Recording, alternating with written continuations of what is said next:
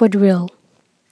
John loved Teresa, who loved Raymond, who loved Mary, who loved Jack, who loved Lily, who didn't love anybody. John went to the United States, Teresa to a convent. Raymond died in an accident. Mary became an old maid. Jack committed suicide, and Lily married J. Pinto Fernandez, who didn't figure into the story.